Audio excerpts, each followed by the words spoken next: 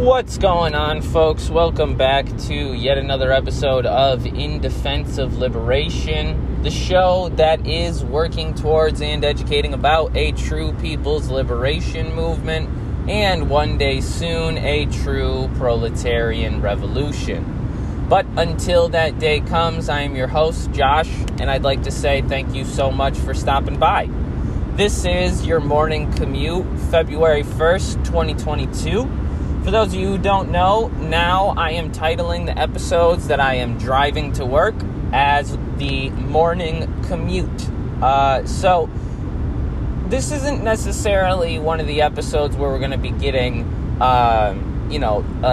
expertise coverage from, an author or an organizer. But in fact, you will be hearing from me on my way to work. So if that is something you're interested in, feel free to stay tuned. But anyways, so I wrote this little blog piece this morning titled Fascism in America.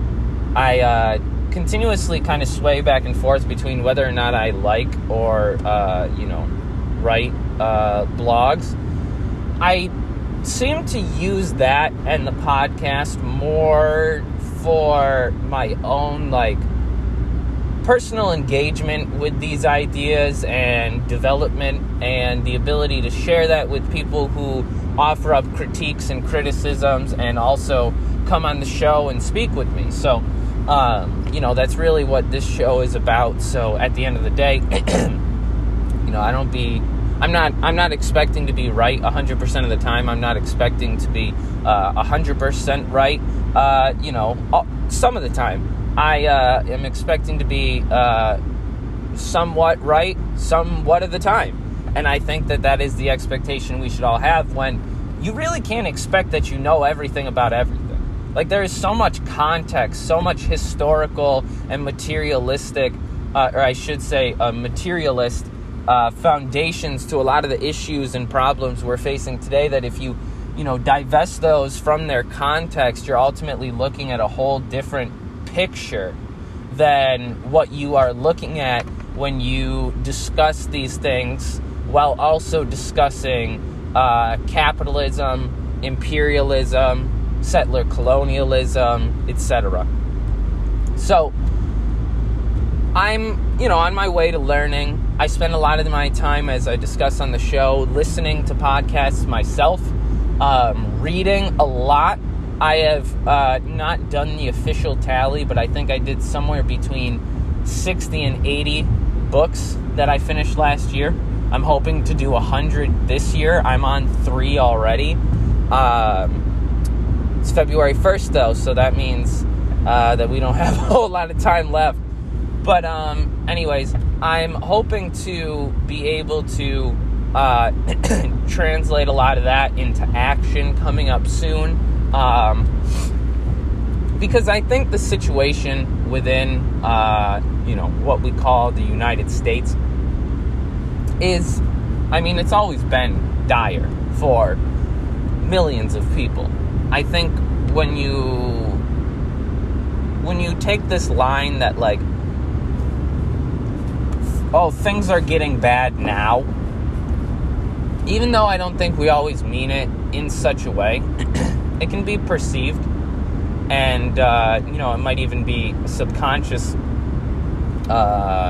slip, that it wasn't difficult or was not as difficult at an earlier period in time for some folks. And that's clear. We know that there are contradictions not only among the working class, but also among the ruling class.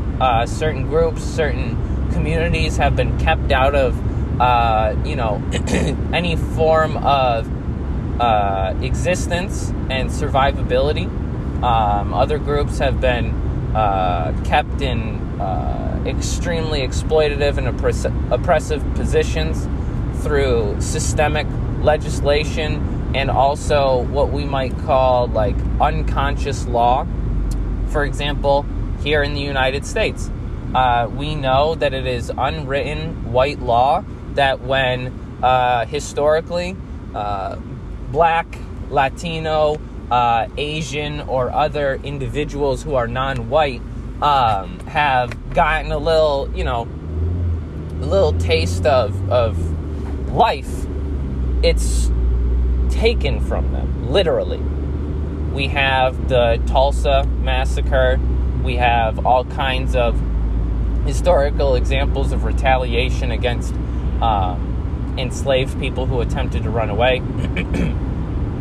We have all kinds of historical and, ongoing even forms of oppression and exploitation that make it so that groups of people within the working class have to endure double, triple, or even, quadruple plus forms of exploitation and oppression.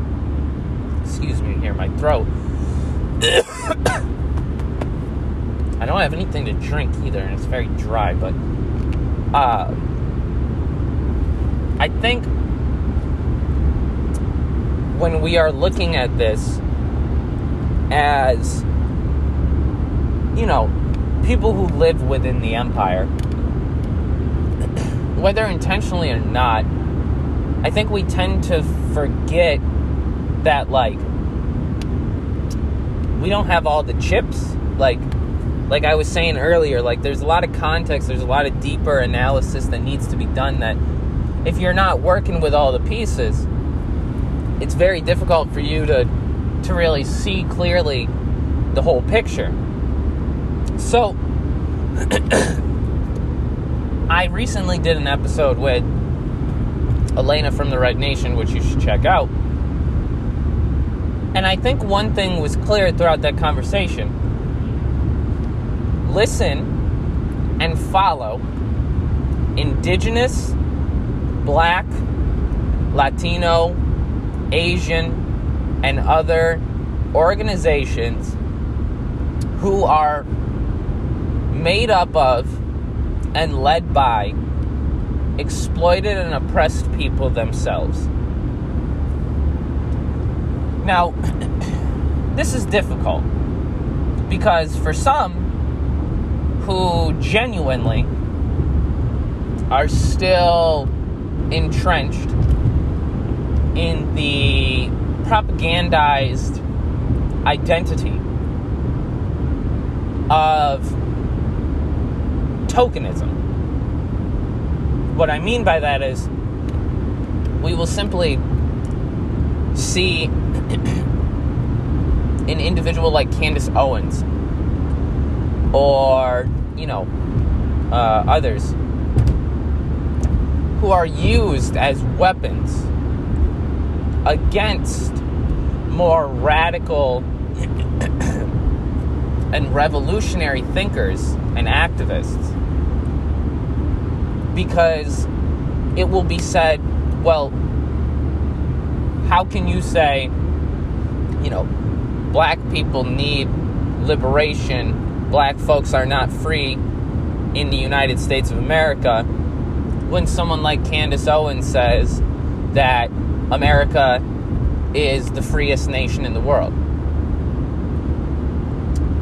Understanding that identity does not necessitate politics, and centering the importance of politics in our analysis is very crucial to being able to not only not fall into these traps ourselves, but also to be able to undermine the disgusting and dehumanizing pattern and practice of tokenizing exploited individuals who choose to find ways to not be so exploited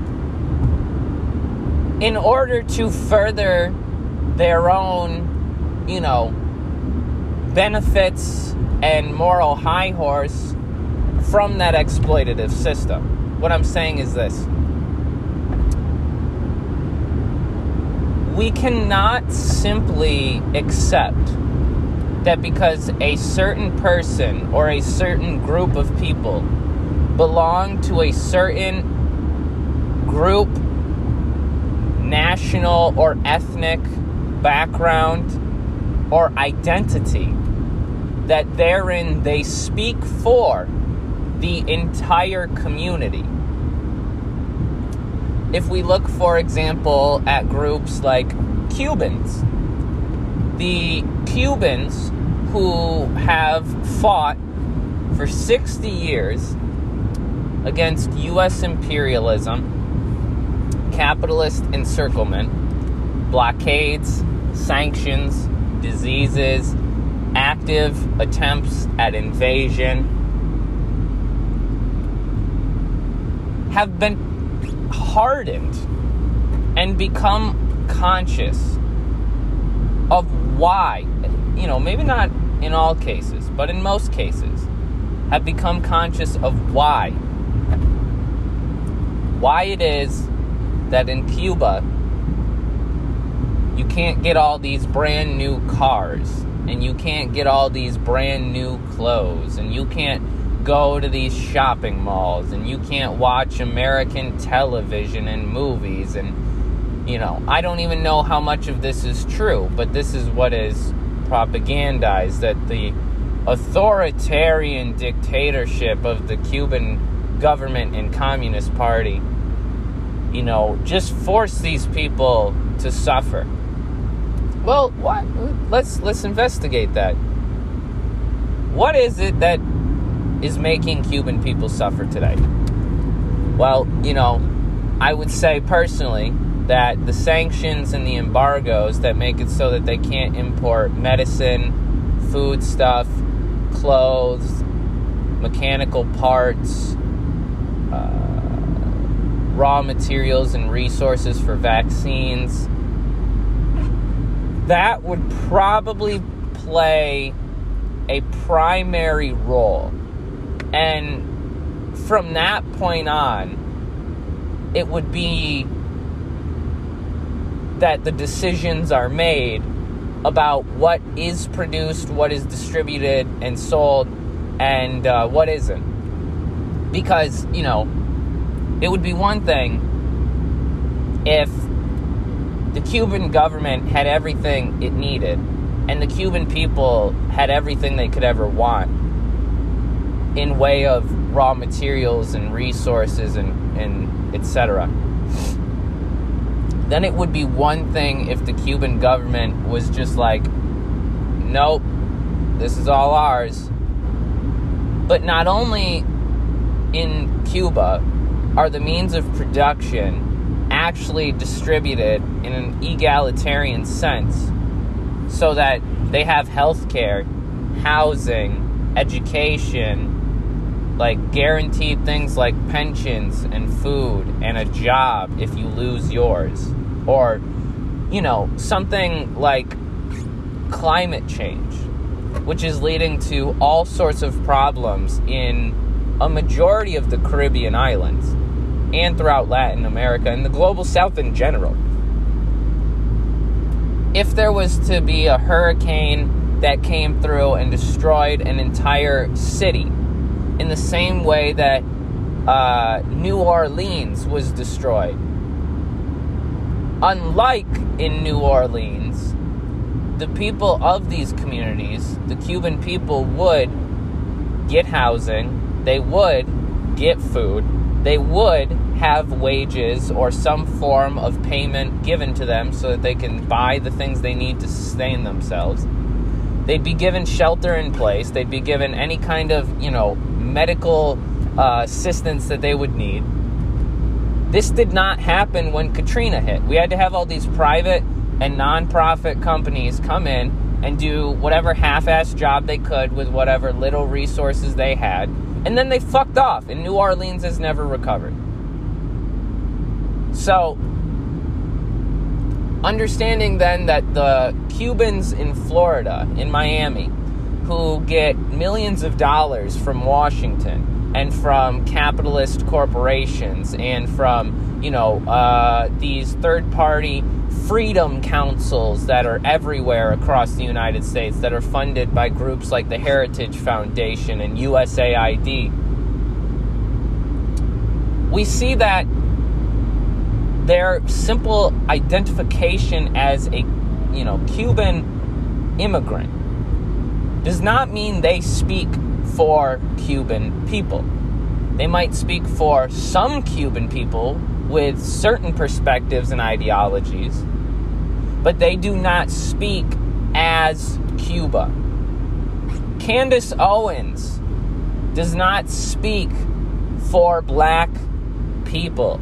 She speaks for black folks who think and have perspectives similar to her own, because that is beneficial for the capitalists and imperialists to have representatives of the exploited and oppressed people that they can use as puppets to tokenize their identity so as to further the repression and exploitation of those people groups through their own understanding of their identity.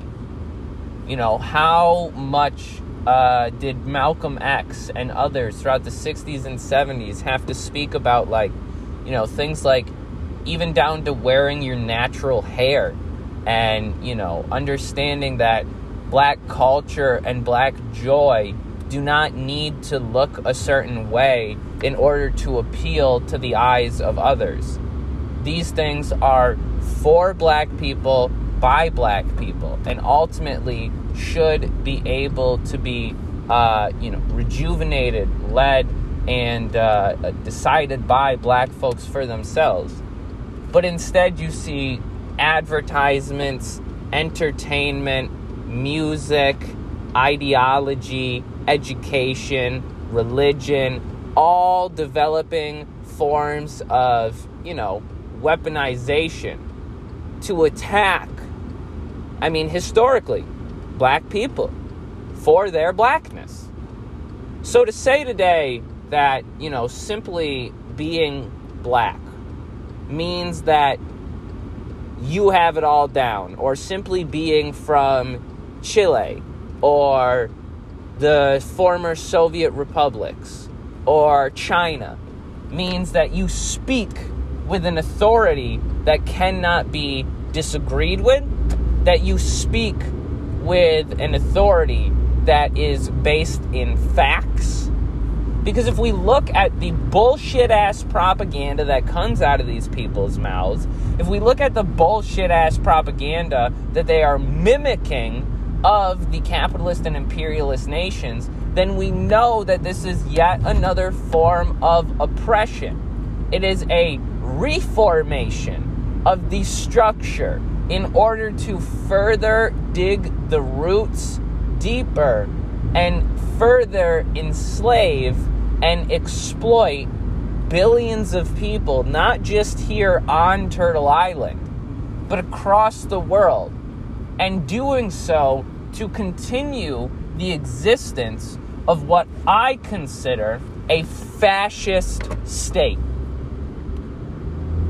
So, this is not me trying to speak as if I'm, I know any better, right? I come from a history. I've had to learn. I've been very wrong before. I'll be wrong again. But I think in this case, we really have to do our due diligence. We have to be doing our research. We have to be analyzing and really listening to what people say and taking it apart and saying, well, what does that mean? My favorite part about theory, just in general, any theory, is when a individual is breaking down a program or a pamphlet and saying okay, these ideas are good or bad, or even just simply saying, if these are the ideas, this is how they will have to come about. This is the only way that they could come to fruition. Because that deep level of analysis of understanding, okay, when someone says something like, I just want to escape, I just want to run away and go back to my roots in nature. Jen Marley, Lena Ortiz, and another comrade whose name I can't remember, unfortunately, just did an episode the other day on this topic, in quite a bit of depth. The episode was called, I think, It's Time for a Reverse Mayflower, which is, they always come up with fucking fantastic titles. But I really liked on that episode where they talked about things like commune culture and escapism. Because, if we understand this idea that anarchists normally have, that we have to have these autonomous regions, or that hippies normally have, that we gotta have these communes, what kind of effect does that have on the people who now have less, accomplices, less comrades to help them fight for their freedom? What happens to the people whose land you're living on, who had it stolen from them, centuries ago, whose family's land that should be, but you're living on it, and probably not taking good care of it or sharing with anyone other than your clique?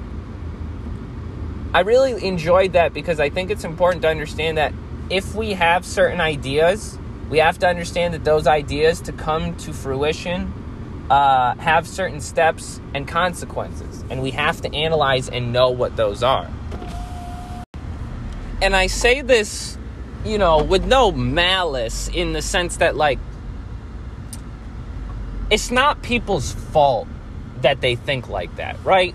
It's understandable why those ideas would be so romanticized, why they'd be written about in so many books and movies and, so frequently discussed on social media, is because those ideas don't always have the same power, the same capability of harming and eliminating the capitalist and imperialist system in the way that a centralized socialist state of the working and exploited people, organized and, actively building towards a new society, is far more deadly, far more threatening, and far more secure than these other forms of almost escapism.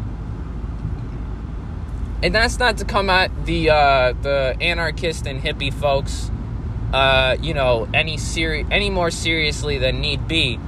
I don't really have too much beef with y'all. Just, know that you could be doing better. You could be helping people more instead of just helping yourself. But it's difficult because we're so segmented and isolated in society, and we're fed individualism like it's a vitamin every single day in everything we do, in the media that we consume. I'm watching, I wasn't thinking I was going to mention it, but I've been watching, just catching parts of, this show Euphoria. And I've heard quite a few people, including Jen Marley, talk about the fact that, it was written by one of the co-writers of, an Israeli television show that was very similar, that basically, romanticizes, settler society, and, the same way that Euphoria very much romanticizes, drug abuse and, sex and all kinds of other things that shouldn't be romanticized. It just it strikes of individuality, because every single character in almost every single movie we watch is out for themselves. Every single story that we hear that's a success story is somebody putting everything aside, putting their family aside, putting their partners aside, so that they can have this huge success story where they work really hard, they go to school, they get a degree, they graduate, and now they make millions of dollars. Well, as we know, to make millions of dollars, you had to have exploited someone along the way that's not making the money that they should have. There's no way that somebody today can be making $1 million without siphoning off wealth from somewhere else. And that means also, like, your significant other. Like, if you're making millions of dollars, right, but you have a partner at home that, like, you know, you never see, that you never do anything with, that you never give any, you know, assistance to, that has to try to find their own job to support themselves, that has to, like, you know, also come home and do domestic labor, that has to, you know, also take care of their own mental health, that's exploitation too. That shit is most definitely exploitation in maybe a different form, but although that is the case, it is still exploitation. And, you know, it's hard. It's hard because that individualism is so central to the American dream, to the American system, to settler colonialism and imperialism. But if we actually want to see a world where human beings of all backgrounds can live together, not necessarily, you know, this wonderful idea of harmony, because harmony is difficult. Harmony is a long ways away. But equity and egalitarianism, these are things that can actively be built, that might not be perfect, that might still have some contradictions, that might actually, not might, will have some contradictions, will have inequality, but is actively being built by the people who are suffering from that inequality themselves. If you look at countries like Nicaragua, you see that indigenous people have been given the power in their communities. Rural communities have been given the power in their communities to sustain themselves, to live lives traditionally, and to be a part of the new project for socialism. It's not one or the other. It's not in the way as we formerly heard it that, you know, these groups of people have to leave their lives and become someone else in order to be a part of socialism. We know that that is not true. We know that folks as far back as Marx and Engels were talking about the need to eliminate the separation between town and country. But that does not mean that we have to eliminate country. That does not mean we have to eliminate agricultural work. That does not mean we have to eliminate, you know, rural lifestyles and indigenous lifestyles. What it means is we have to allow them to exist in equity, in an egalitarian manner, in a way where each one of us together are able to work towards and build a new society where we're all fed, we're all housed, we're all clothed, we're all getting education that is not necessarily meant to eliminate traditional forms of knowledge and education and, you know, teaching, but is meant to incorporate the lessons we have learned in human history into those forms of teaching, and doing so by giving the power, the control, and the tools to the people themselves who are exploited and oppressed in these positions to do so themselves, for themselves, with our support. We have to look at the way that nations like Bolivia, which so many fucking Westerners and leftists have critiques of, but we have to look at the way in which Bolivia, the indigenous Aymara people, and the Bolivians themselves, the Bolivian state, and the many different cultures, traditions, and, you know, groups of people that exist within that, what we consider Bolivia, within those, you know, man-made borders. We have to look at the way in which they've been able to develop in the last 13 years, 14 years, 15 years, under the Movimiento al Socialismo, under the Evo Morales administration, and now currently under the Luis Arce administration. We have to see the way in which they align with, support, and build with the indigenous peoples of Bolivia. It's incredible. And yeah, there's a lot of shit that needs to be done. But one thing they got that we don't is unity. They got unity like nobody believes. They got rid of a coup.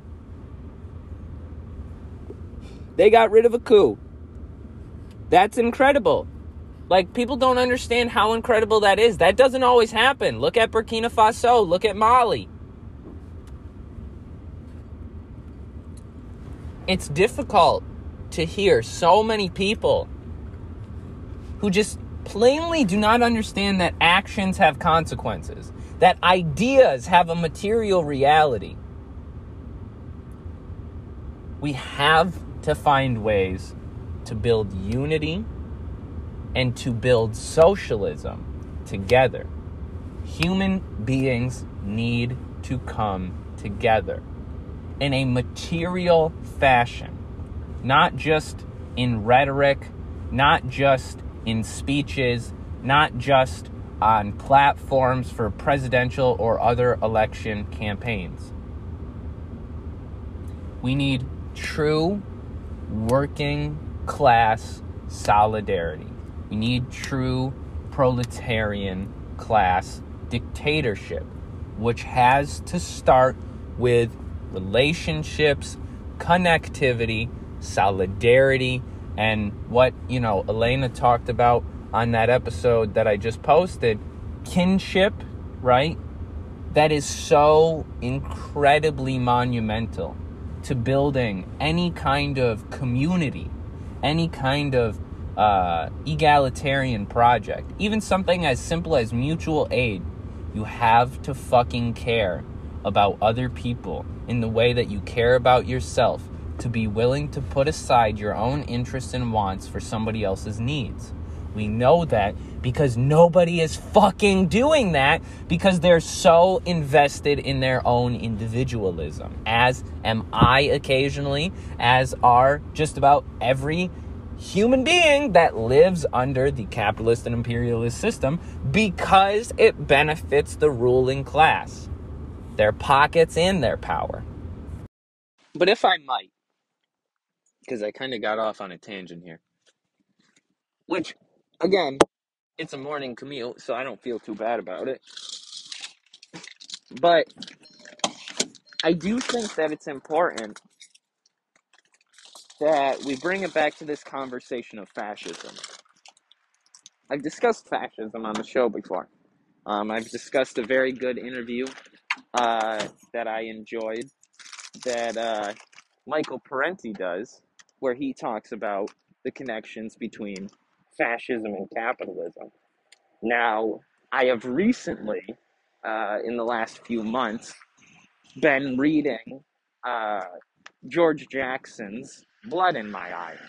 I have a reading circle of some comrades who have been able to join me from my local area and from across the country to be able to, have that space to not just read these books, right, but to extract out of these texts the material lessons needed for practical organizing today, and a space to learn from one another who are actively organizing today about how we each can do better organizing ourselves. Everybody that's in the group has either a want to get organized, or they are already actively doing so. So that's kind of really cool, because as I talk about on the show pretty frequently, like, that's my goal, is like, I do the podcast and I do the blog, I read what I read, and I like build the relationships that I build, because I think that it's important for myself and other people right now to be getting organized, because we have like an active, growing, reactionary power. Well, what I want to say is this: it's important because at the end of the day, if we don't want this shit to continue, somebody's got to put an end to it. They're not gonna just stop. So because of that, um, I I think that it's important that we discuss the fact that right now, the ongoing rise in far right uh, ideology, hyper nationalism, militarism, etc. I think that shows clearly that this is a society in decline, um, a society focused on beauty and wealth and power is a society that is not connected to its people, because obviously not everyone has the wealth and power to focus on these things in the way our society tells us we're supposed to. That's why the makeup industry makes so much money and destroys so many people's lives. That's why the porn industry does the same. So, when we're analyzing the fascist system here in the United States, we have to understand that this is something that has developed with a certain purpose, because what fascism is to its core is reform. Because, so let's look at the historical development of fascism.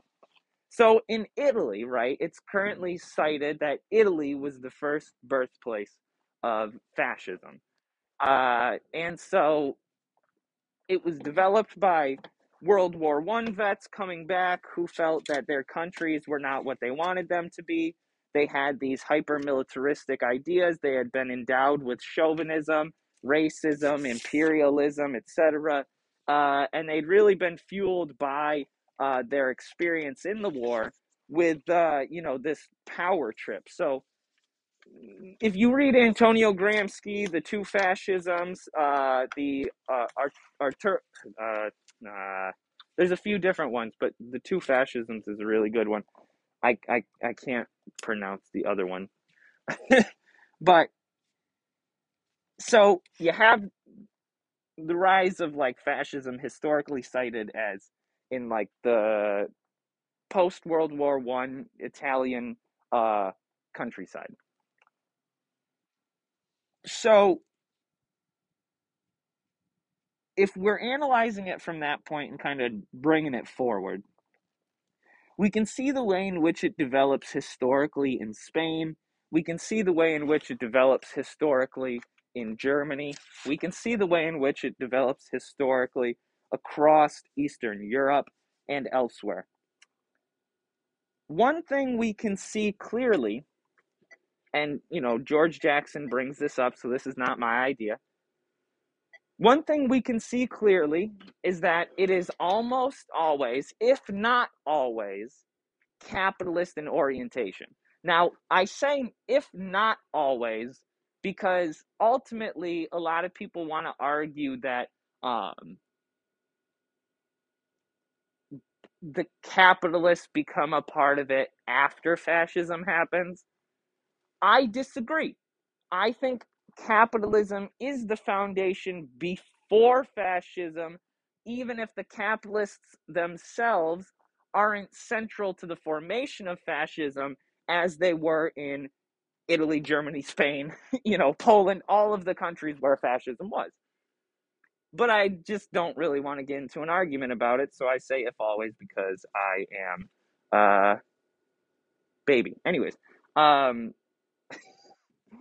I think that what's really important to understand is that it is more often than not capitalist in nature, and it is always anti-class and anti-labor in orientation. These are two characteristics evident in every single one of the fascist projects that has developed historically in our, human history. Because of that, we can agree, or we should agree, that the United States of America is a fascist nation. If we can get to that point, we must understand how fascism and ideas like socialism are related and contradictory. So, as we know historically, folks like Mussolini, Hitler, and others, Franco even, used some basic rhetoric to embolden the working class to get behind their projects. Now, oftentimes this language was used to segment the quote working class as a white male group and separate them from what would be considered their enemies. You know, we oftentimes hear of, the enemy being Jewish folks in Germany, but it was not only Jewish folks. We know it was also historically Roma people. We know it was also gay people. We know it was also black people. We know it was also communists. So, because of that, we have to understand that this system, fascism, is in fact inherently anti working class, meaning that it is pro ruling class. I am not just going out on a limb and saying this. If we look historically at things like the Dusseldorf Conference, which I've mentioned before on the podcast, we see that the ruling class itself was actively being told, hey, so we know that, you really want to be in power. And we know that there's these laws about monopolies. And we know that these people think that you're evil. And we know that, everybody thinks you're bad, but we think you're great. In fact, we know that you're the best ever. And Hitler even went on to tell, the capitalists and industrialists in Germany, your blood is better than poor people's blood, and you have what you have because you are humanly good, whereas, these people who are suffering, they are suffering because they are evil and they need to be dealt with accordingly. That shit is happening and has happened here in the United States since the very first day that Europeans set foot on this land. As Zaccato talked about when he came on my show, and as plenty of indigenous people have talked about in just about any speech, book, or, content that they've created, that indigenous peoples, when Europeans came here, helped them. They gave them food. They taught them how to grow crops. They taught them how to build homes. They showed them everything that they could to help them survive. And the Europeans paid them with settler colonialism, genocide, rape, pirating and pillaging, and the destruction of entire nations of people, entire historical human groups were wiped off the face of the earth. Not just here in North America, in the Caribbean, in South America, in Africa, in Asia, all across the world. This is capitalism. This is the foundations of capitalism. And this is class society. Meaning, we have to get rid of this notion that this system in any way is worth saving. This system, meaning a system of exploitation by the few ruling class, powerful representatives over the majority of human beings and working people across the globe. Now, we have a lot of people I respect, a lot of people I enjoy speaking with, who feel that anything that looks, breathes, jumps, smells, or sounds like capitalism is capitalism. We know that capitalism is a historical and revolutionary development, revolutionary in the sense that it pulled the entire world over hundreds of years. As we know, there are still people who are stuck in feudal times. It pulled human beings out of feudalism and developed a system that gave more power to more people, gave more of the wealth to more people, and allowed for further exploitation of more people by more people. It was revolutionary in the sense that it changed the very material foundation by which society developed prior. Not revolutionary in the sense that it is beneficial and that it is what we want, but revolutionary in the sense that it changed the structure of life to that point. Now, again, I got a lot of people who want to get upset with this point. That's the truth. That's what capitalism was. If it wasn't, we wouldn't have seen the entire fucking world change because of it. But we did. And so we know then that, in fact, this system, capitalism, has to be used until it can be tossed aside. What do I mean by that? Oh my goodness, Josh, here we go. The tankies, they always excuse the capitalists once, they just want to be capitalists themselves. They just want to be in power. No.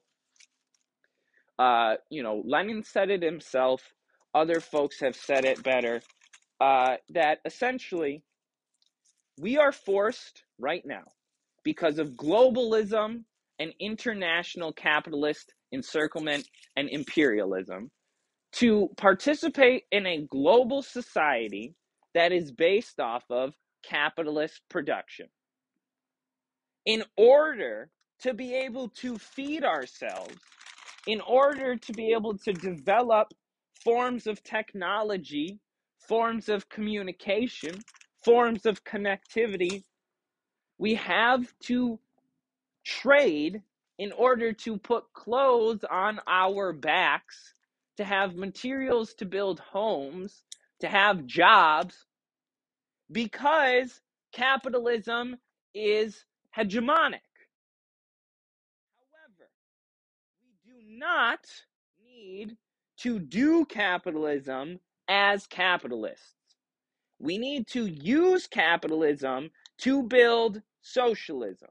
Now, again, I'm going to lose a lot of people here who do not understand how that dichotomy can be, interpreted. Lenin, in his time, spoke about the need to not only understand and be able to identify phenomena, but to be able to manipulate and wield them for the benefit of those who need to. Meaning, it is not enough to understand, to analyze, and to know about things like racism.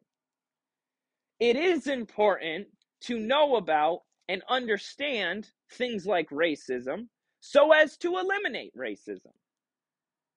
It is important to know and understand that you have a cyst or a growth under your breast or, on your back or whatever.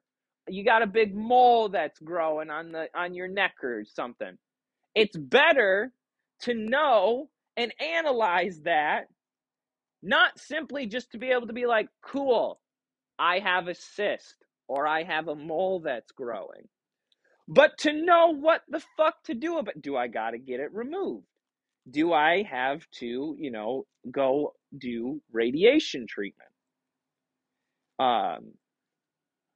The importance of things like Marxism as a science is not just simply to be able to go around and say, I know about these things, I understand these things, but to be able to know and understand these things enough and to a point where we can be the masters of these things.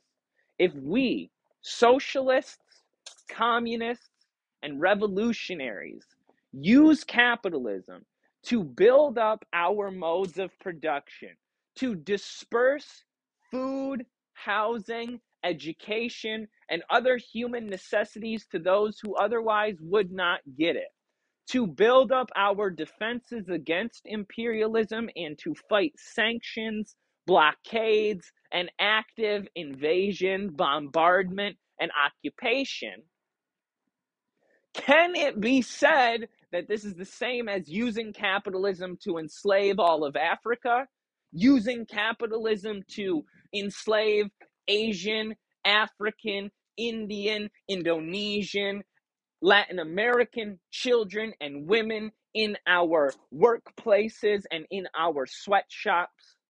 Is it the same as saying that we are going to use capitalism to build a military that has over 800 military bases across the world that occupies the entire globe and forces them to fall under their hegemonic power? No. Socialists have to use the market system. They have to use the global capitalist system because otherwise they have no ability to get medicine, to get food, to get clothes, to get materials to build with, because the only way to get those is through using the capitalist system, because where they are being sold is within the capitalist markets. It is the most difficult initial struggle of a socialist project, but it is an unavoidable one until the very moment when we strike at the heart of this capitalist imperialist system and put it away for good. We have a huge revolution to develop and to have, And we can't do that idealistically. We can't do that ignorantly. And we can't do this, sporadically and spontaneously and just because we want to. We have to find ways for this to work. We have to succeed. So follow the leadership of groups like the Black Alliance for Peace, the Red Nation, the Sandinista Revolution, the Cuban Revolution, the Chinese Revolution. Follow their leadership, because you know what? They're doing it, and we're not. Go organize, folks. Have a great day. Peace.